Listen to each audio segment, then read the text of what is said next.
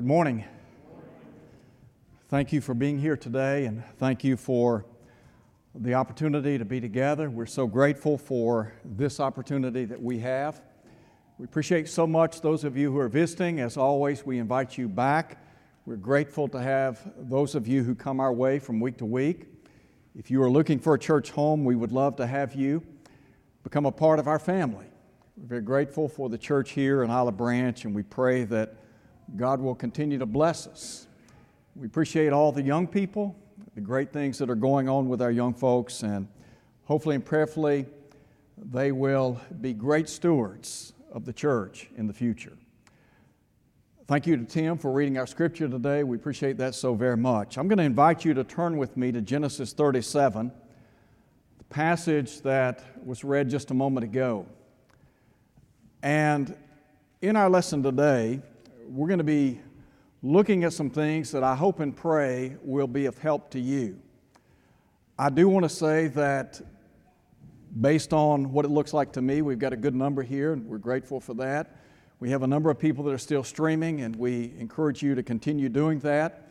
But we're thankful for your presence today, and we hope and pray that many of you will come back tonight. We'd love to have everybody back tonight.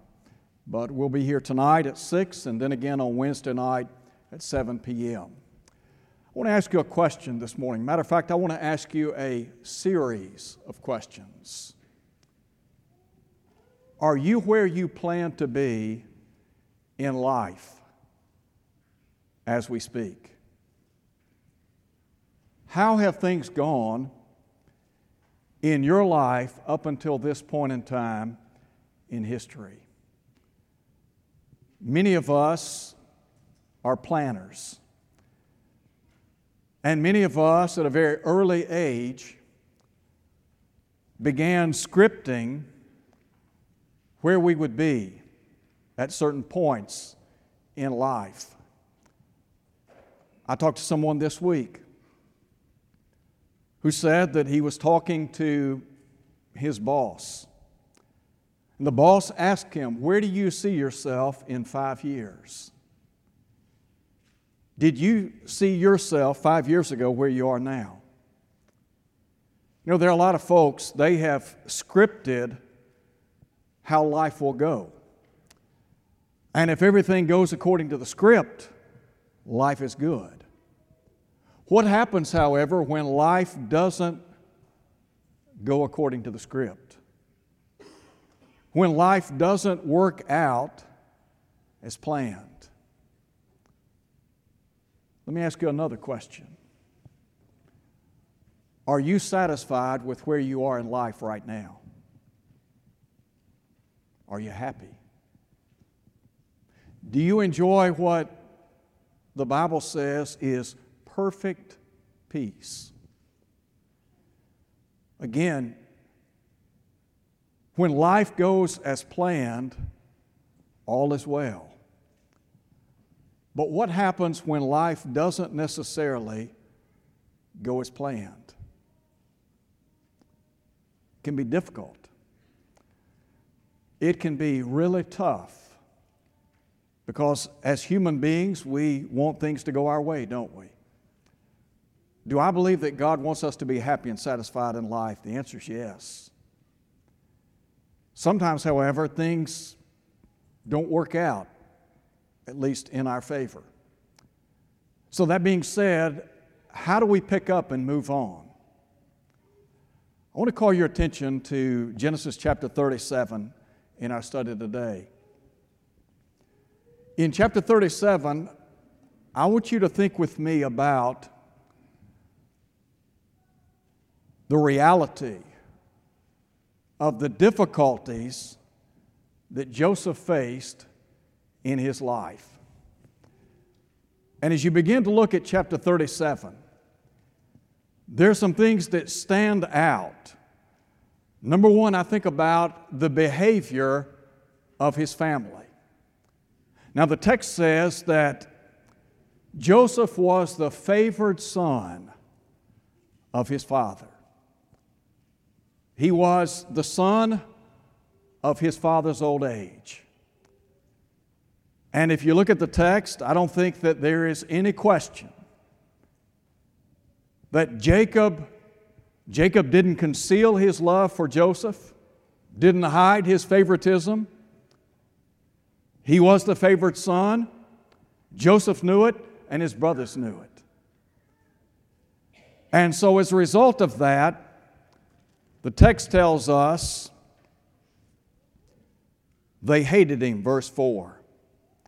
They could not speak peaceably to him. Verse 8, they hated him. Verse 11, his brothers envied him. You see the theme here, don't you?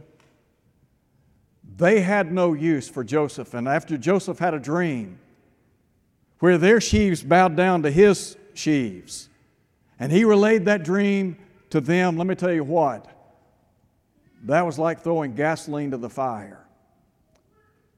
So on one occasion, his father wanted him to go and check on his brothers who were feeding their flocks in Shechem. Now, Jacob and his family, they lived in the valley of Hebron. Shechem was a little less than 50 miles up the road. So Joseph makes his way to Shechem. When he gets there, he finds out the brothers have moved on. They're now about 12 or 13 miles up the road in a place called Dothan. So when Joseph enters the city and they see him, verse 18 says, when they saw him afar off, even before he came near them, they conspired against him to kill him. They were going to take him out. Reuben, however, intervened, and he said, let us not kill him.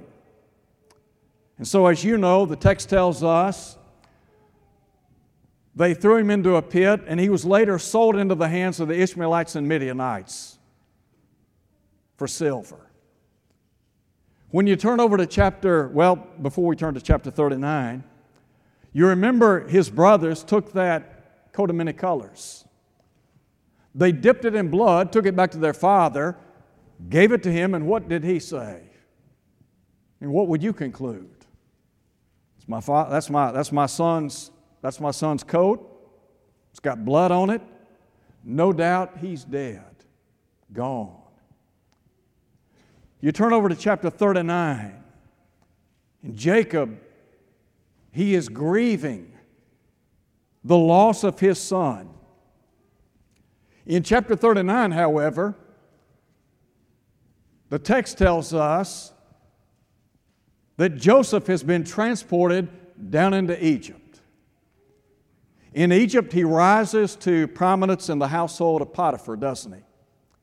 Becomes the steward over Potiphar's house, given a tremendous amount of authority. And then things turn south.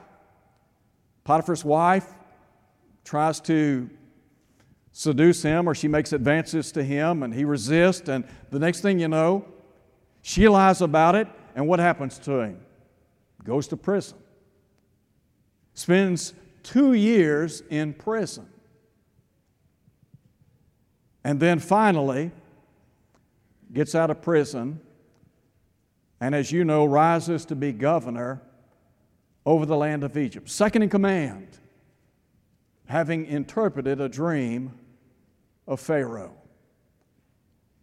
Now, I'm not going to go into a lot of detail about the story. Many of you know the story. If you don't, go back and read it. But I want you to look for a minute or two at the life of Joseph. And you think about, okay, here is a 17-year-old teenager.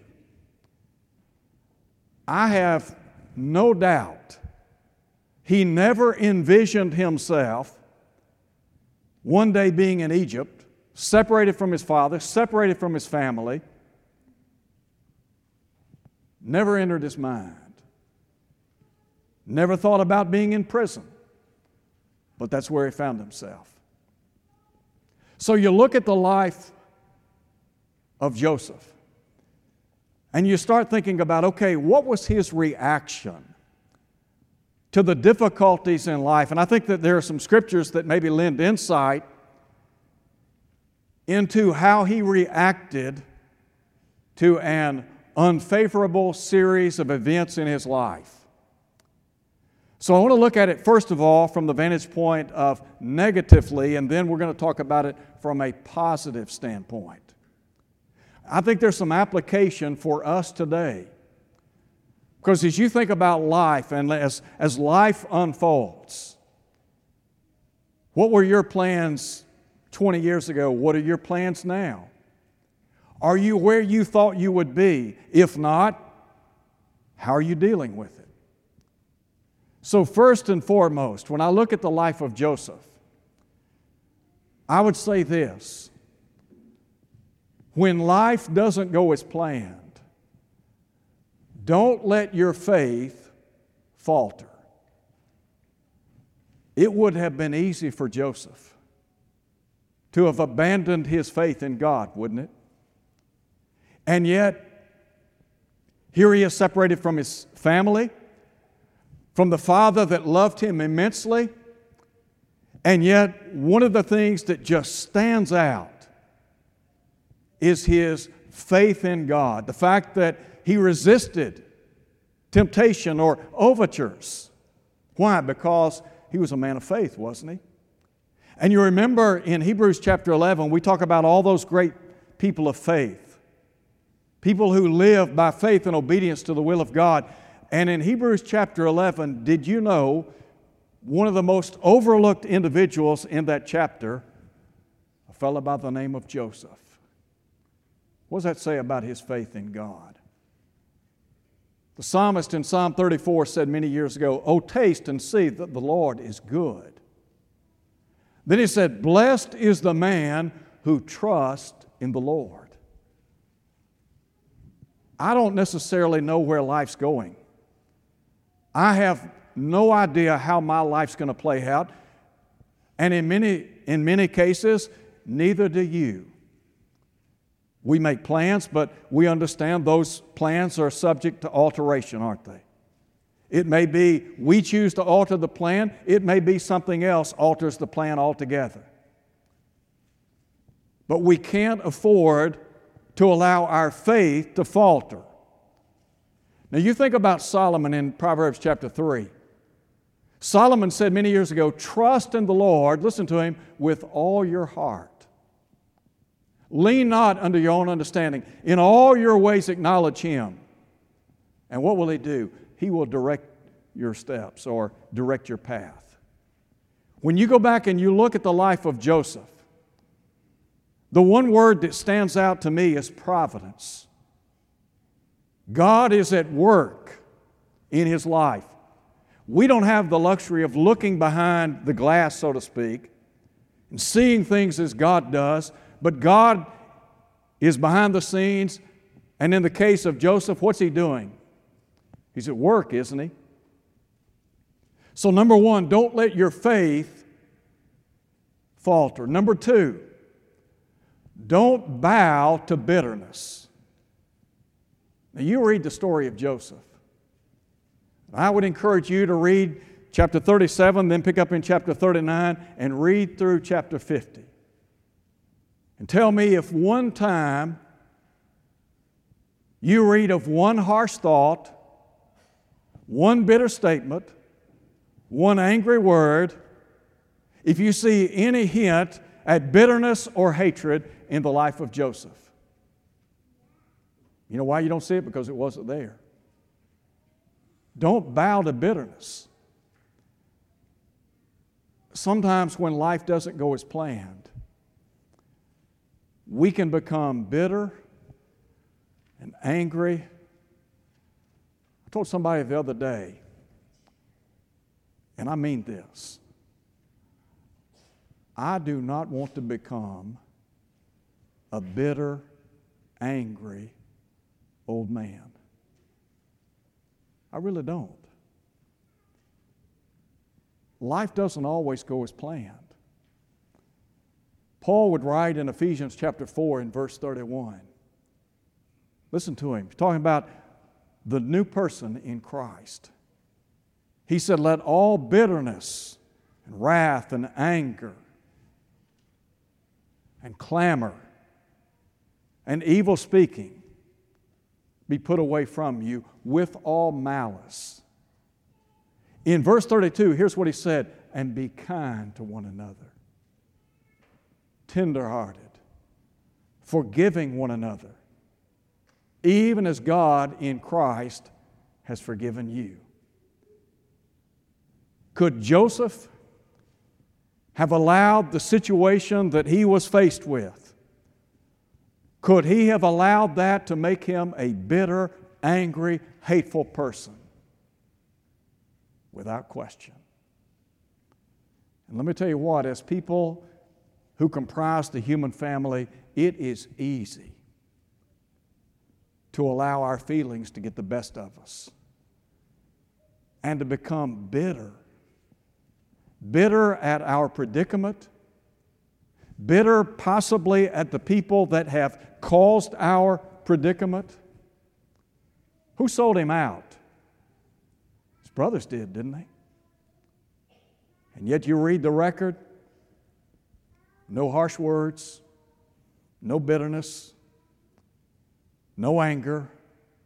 Says a lot about him, doesn't it? So don't bow to bitterness. And then there is a third thing that I would suggest to you, and that is, don't be defeated by despair. It is so easy when overwhelmed by certain circumstances in life to fall into despair, isn't it? Paul, look at the life of Paul. And Paul faced a lot of ups and downs in life, as did Joseph. When Paul wrote to the church at Corinth in 2 Corinthians chapter 4,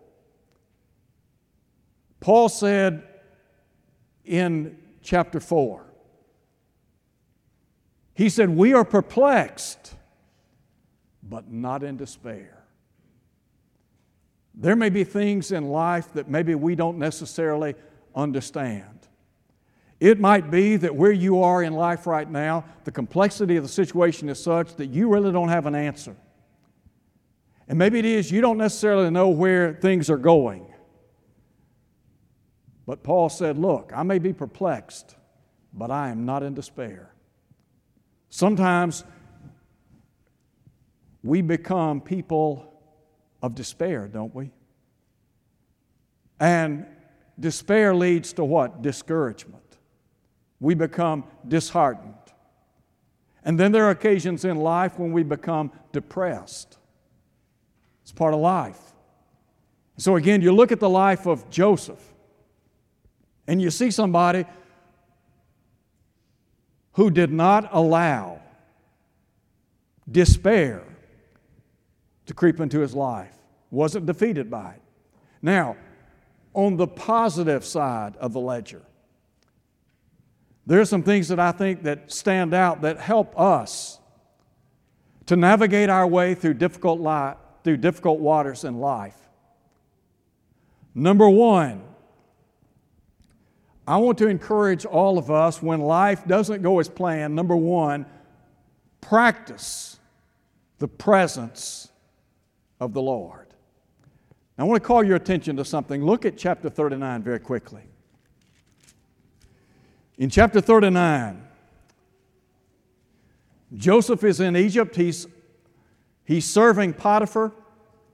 He is the steward of his house. In verse 2, listen to what the Bible says. The Lord was with Joseph, and he was a successful man, and he was in the house of his master, the Egyptian. His master saw that the Lord was with him, and that the Lord made all he did to prosper in his hand.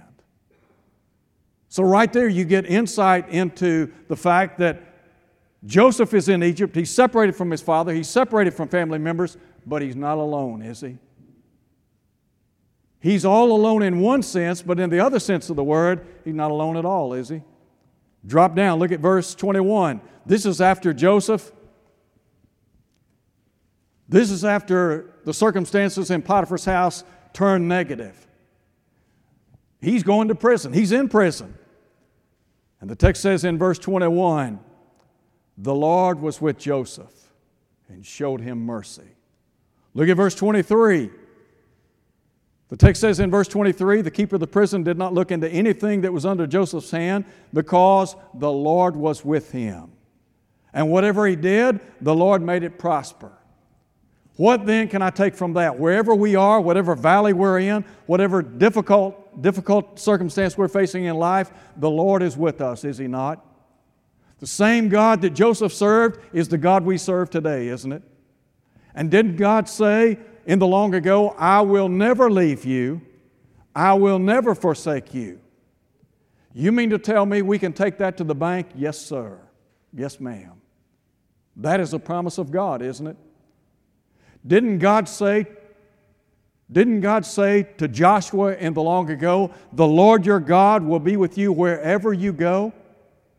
All right, let's just say you're traveling down the road, life takes an unexpected turn, and you find yourself in uncharted territory.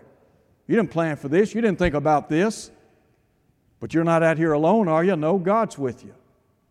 So to learn to practice the presence of the Lord. Number two, remember to cast your cares on the Lord. There are certain verses, and I was thinking about this yesterday. There are certain verses that I have emphasized and again emphasized. And one of the reasons is because I think these verses are incredibly important. David wrote many years ago in Psalm 55, cast your burden on the Lord. And what will He do? The Bible says He will sustain you. Peter said in 1 Peter chapter 5 in verse 7, he talked about the need for humility in life, and then he said, casting all your cares, A-L-L, all your cares on Him, and the reason is, he said, because He cares for you. There are certain things that I do every day. For example, I never leave my house without my billfold, ever, ever. It is a part of my life. 1 Peter chapter 5, verse 7, should never be far from you in life. I'm telling you, you're going to face uncharted territory in life. You're going to find yourself out on choppy waters sometime. And you're going to have the need, whether today, tomorrow, next month, next year, there's coming a time when you're going to need to think about where Joseph was in his life. And you need to remember to cast your cares on the Lord because He cares for you. Sometimes that's easier said than done. Another go-to passage. In Hebrews chapter 4, verse 16, we are instructed to draw near unto the throne of grace, that we might receive mercy and find grace to help in time of need. Now I want to ask you something about Joseph. When he ended up down in Egypt, and then when things turned south again, he ends up in prison. Look at the life of Joseph. Do you not think over the course of all of those years that he was leaning heavily upon God? That he was casting his cares on Almighty God? I think the answer is yes. There's a third thing I would share with you. The third thought that I would leave with you today is remember the wisdom of waiting on the Lord. In Isaiah chapter 40, the writer there encourages people to wait on the Lord. From that word, wait, from that word is the idea of a piece of thread or a rope. And you think about how a rope is intertwined with pieces of thread. And that rope has a lot of strength, doesn't it? Isaiah in the long ago is talking about waiting on the Lord. And I think what he's saying, he says, those who wait on the Lord shall renew their strength. They shall mount up with wings like eagles. Did you know eagles have the ability to soar, as some have said, to heights of some 10,000 feet? So the idea is stepping back, to wait on the Lord, to see how this thing's going to work out, to have confidence in God, to expect that God is involved in the affairs of life, in the affairs of my life, in the affairs of your life. He was involved in the affairs of Joseph, wasn't he? Let me show you how that came to pass. Look over in chapter 45 very quickly. Look at chapter 45. You remember after Joseph's brothers came down to Egypt to buy grain, they went back home, and then they had to come back again because the grain was gone. 22 years have now passed from the time Joseph was sold out by his brothers. 22 long, hard years have passed. And the text tells us that Joseph could no longer restrain himself. Verse 2 says he wept aloud. Verse 3, listen to what Joseph said to his brothers. Initially, he recognized them. They didn't recognize him. He had on his Egyptian regalia, so to speak. They didn't know who he was, but he knew who they were. And so he said, I am Joseph. Does my father still live? But his brothers could not answer him, for they were dismayed in his presence. And then Joseph says to his brothers, now think about it, he is second in command, isn't he? Governor over Egypt. He had a lot of power, didn't he?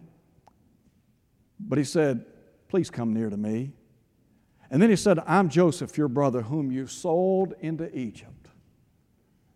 They've been bearing this thing for 22 long, long years, haven't they? You think about the guilt of knowing that they had sold that boy out.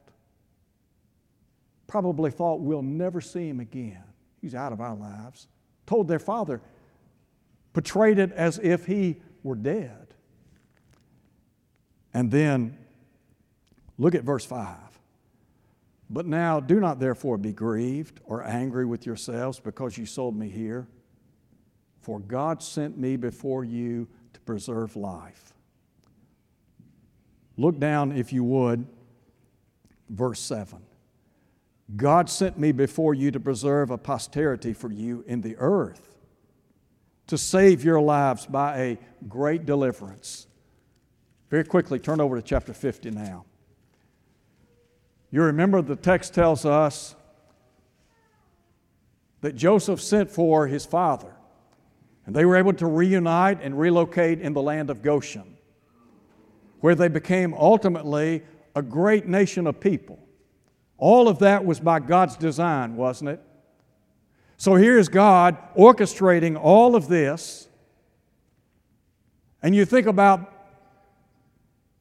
into whose hands did God place this tremendous responsibility? Laid it upon the back of a 17-year-old teenage boy.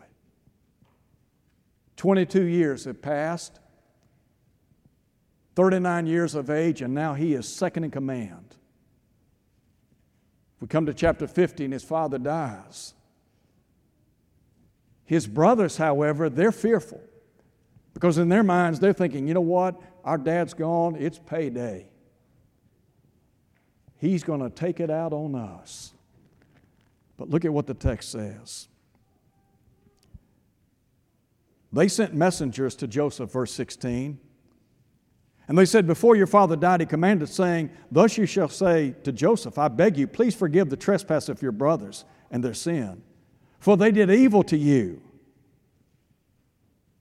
Now please forgive the trespass of the servants of the God of your father. And Joseph wept when they spoke to him. You know what that says to me? Joseph, he wasn't like the world, was he? You know, in their mind, it's settle the score. Not how God, or rather not how Joseph operated. And so listen to what Joseph said. Do not be afraid. Am I in the place of God? He said, but as for you, you meant evil against me, but God meant it for good, in order to bring about as it is this day to save many people alive. The wisdom of waiting on the Lord. Do you not think that over the course of time, Joseph learned something about waiting on the Lord? Let's see how God operates. I don't know necessarily where you are in your life. I don't know if you're in uncharted territory right now or not. It might be that in your life things haven't gone as planned. But my encouragement to you, don't give up. Go back and read the story of Joseph and remind yourself of divine truths that got him through some tough places in life. Let's pray. Our Father, we're thankful for your great love for us, and we're thankful for the fact that you are alive and at work in our lives. And Father, we pray that when we face unexpected plans in this life or unexpected problems in this life, and when life doesn't necessarily go as planned, we pray that you would help us to maintain our faith in you. May we remember that you're always at our side. In Jesus' name we pray, amen. If you're here today and you're not a Christian, I encourage you to come to Christ. Life can be tough, life can be cruel, but to know that you can go through life with the Lord at your side, that's a great blessing. So what would you need to do to become a child of God? Well, number one, you need to believe Jesus is the Son of God. That's what he said, John 8, verse 24. You need to be willing to repent of your sins, that is, turn away from a life of sin, as Peter said on Pentecost Day in Acts chapter 2, verse 38. And then to do as the eunuch did, to confess with your mouth what you believe in your heart, that Jesus is the Son of God. And then to be immersed in water so that all your sins can be washed away. Acts 22:16. Let God put you in the church and live for Him day in and day out. If you're here today and maybe your life is off track, you need the prayers of the church, we'd be happy to pray with you and for you. The reason is because we're family, aren't we? And so if you need the prayers of this church, we beg you to come as we stand and sing.